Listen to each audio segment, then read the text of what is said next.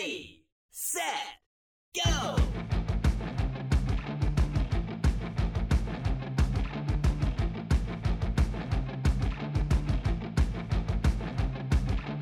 Welcome to the EV Diaries. This is the place where we discuss EVs in small-town America. I'm your host, Ben. Yesterday, I sat through a webinar put on by the U.S. Department of Energy called Forcasting, Approach for Anticipating Market Penetration and Adoption. Now, the reason I sat through this was because it was EV forecasting. And forecasting is important to utilities because A, we have to have the capacity to serve all of our customers. We have to plan for that capacity. We have to plan for the infrastructure. And I can tell you that sometimes getting infrastructure in is a slow process. And understand too that there's two sides of this. You have the bulk system, which is the generation transmission, or the way they like to refer to it yesterday as the macro level. And then you have the distribution level, which is the service from the substation to your homes and businesses, and they call that the micro level. So the webinar started out with light duty vehicles, and you know, this is where most of the EV focus has been in America, primarily because of Tesla and the other auto manufacturers. If you've been keeping up with EVs and the news in general, there are a lot of manufacturers announcing new vehicles that are going to be available in 2021 or 2022. And of course, we've got the everlasting promise of an F-150 and a Silverado being electrified. But we're talking your EV, my EV, light duty, just your typical passenger car.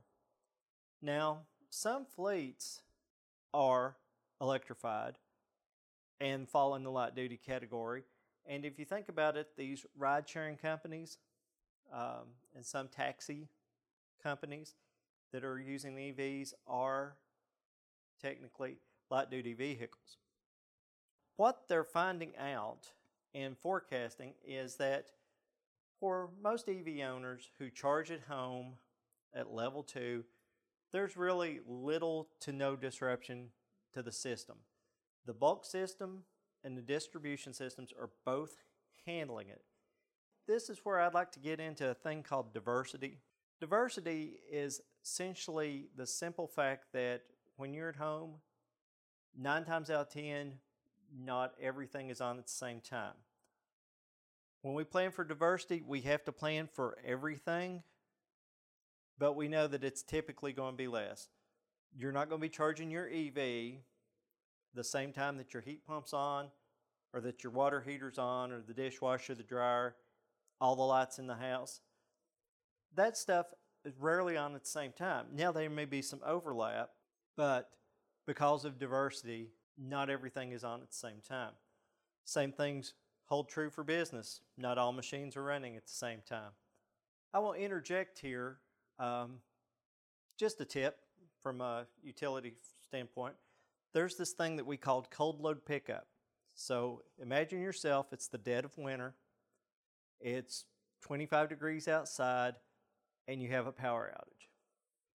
And if that outage lasts long enough to where everything cools down, it starts getting cold in the house, when the electricity went on, your heat pump was running, maybe you were in the middle of doing laundry, or the stove was on, whatever. Shut off everything that you don't need, because when the electricity comes on, there's this inrush, and a lot of times it can overload the system just for the simple fact that diversity is not there. So if you ever find yourself in an outage situation in the middle of winter, turn off everything that's not necessary. And that is your public service tip for the day. Anyway, let's talk about ride sharing. I know that there's several of the ride-sharing companies that are planning to be 100% electrified in the next couple of years. We really don't know what that's going to look like. Are they going to have a centralized charging hub where all the drivers can come? Who's going to pay for the electricity that gets used? How's that going to work? And to be honest, we don't know if that's going to be a potential disruption or not. We assume that there's going to be some DC fast charging involved, just for the simple fact that if you are driving Uber, you don't want to stop for 4 hours while you charge your car up just to get back out there. Stop for 30 minutes, eat your lunch, you're good to go. As a utility, yesterday we were told long term we need to look at any light duty fleet potential that we have on our system and see if the people that would have this have the hosting capacity at their facility. Do they have the infrastructure there to support charging? And what does the protection and reliability scheme look like at that location? The bulk of the discussion then shifted to medium duty and heavy duty vehicles. Example of a medium duty vehicle would be like a FedEx truck.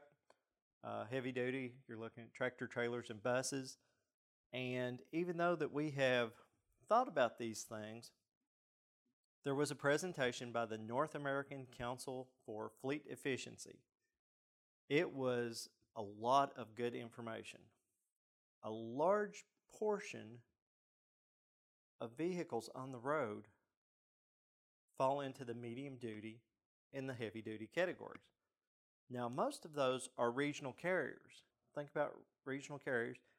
In town, we have a UPS hub that serves 6 or 7 counties. We have a couple of FedEx buildings, and this is your last mile delivery, taking it from wherever it was coming from to your house. Also, think about food distributors like bread companies or any of your groceries, or like Pepsi.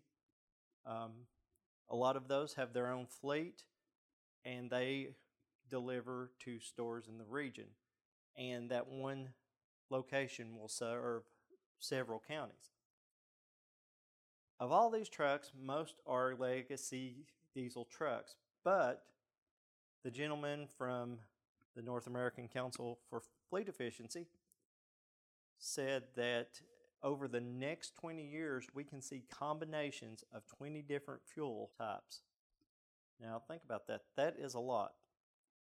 He also went on to point out that financially, trucking is typically a low-profit, risk-adverse endeavor.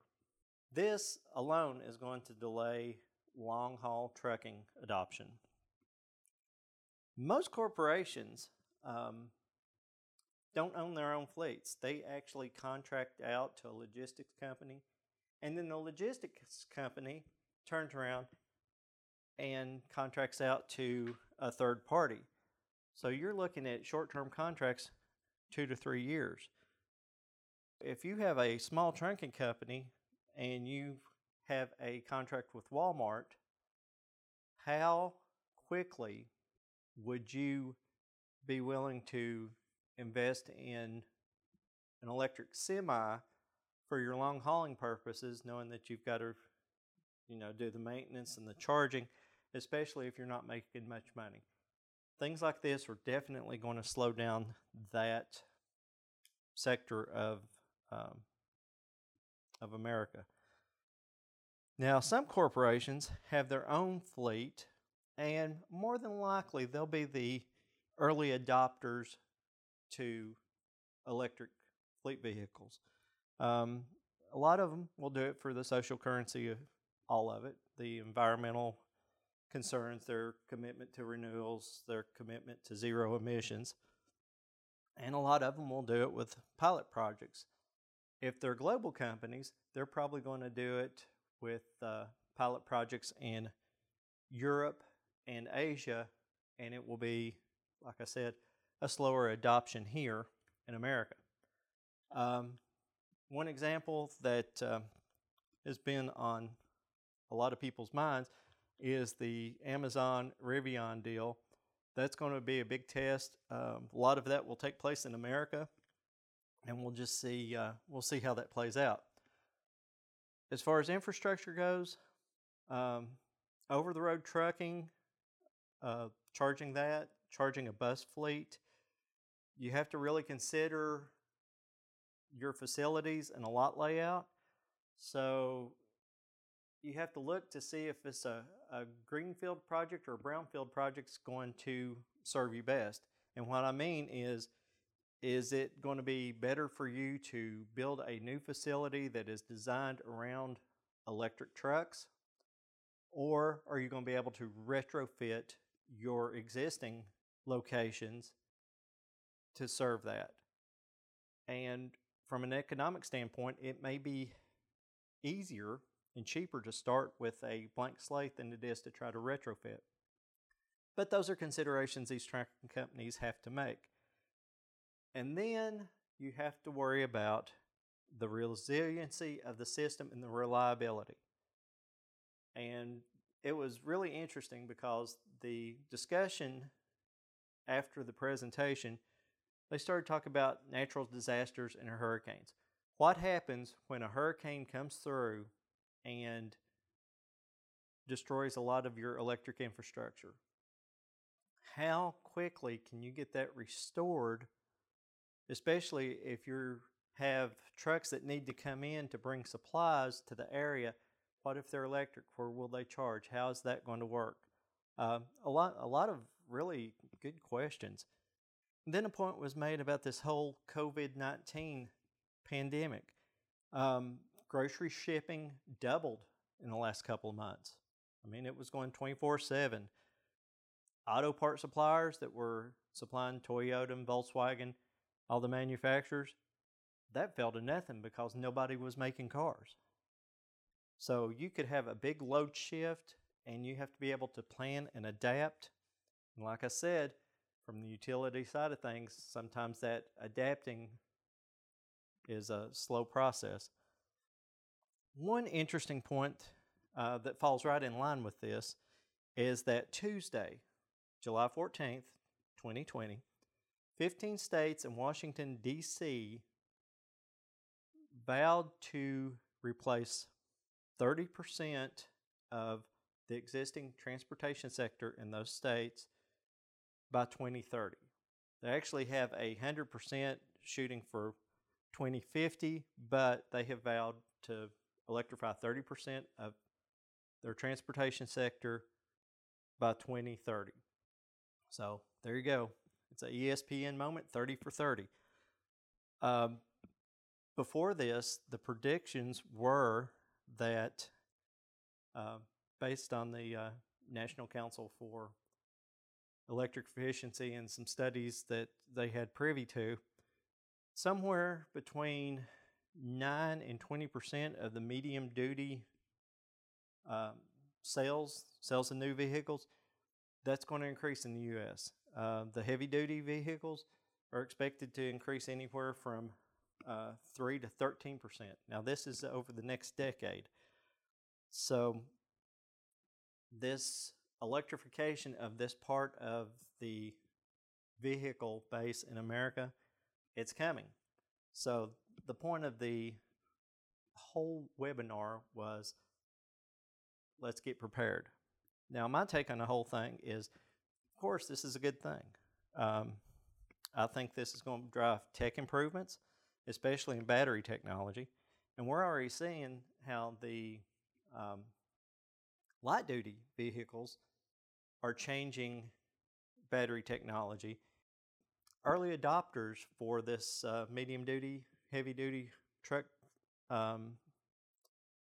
will probably actually have an easier time getting service as it will as the grid increases, unless the utilities are really proactive and overbuild what they need just in anticipation.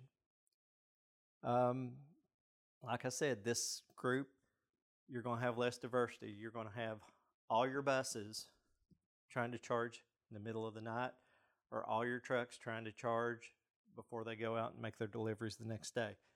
It's definitely a lot of things, a lot of moving parts, a lot of things to be considered, especially when you throw in the financial aspect of charging and demand. It's just a lot to take in, but it's time to start planning for this. That's all I have for today. Hit that subscribe button, and just remember the EV revolution is here, so buckle up. It should be a fun ride.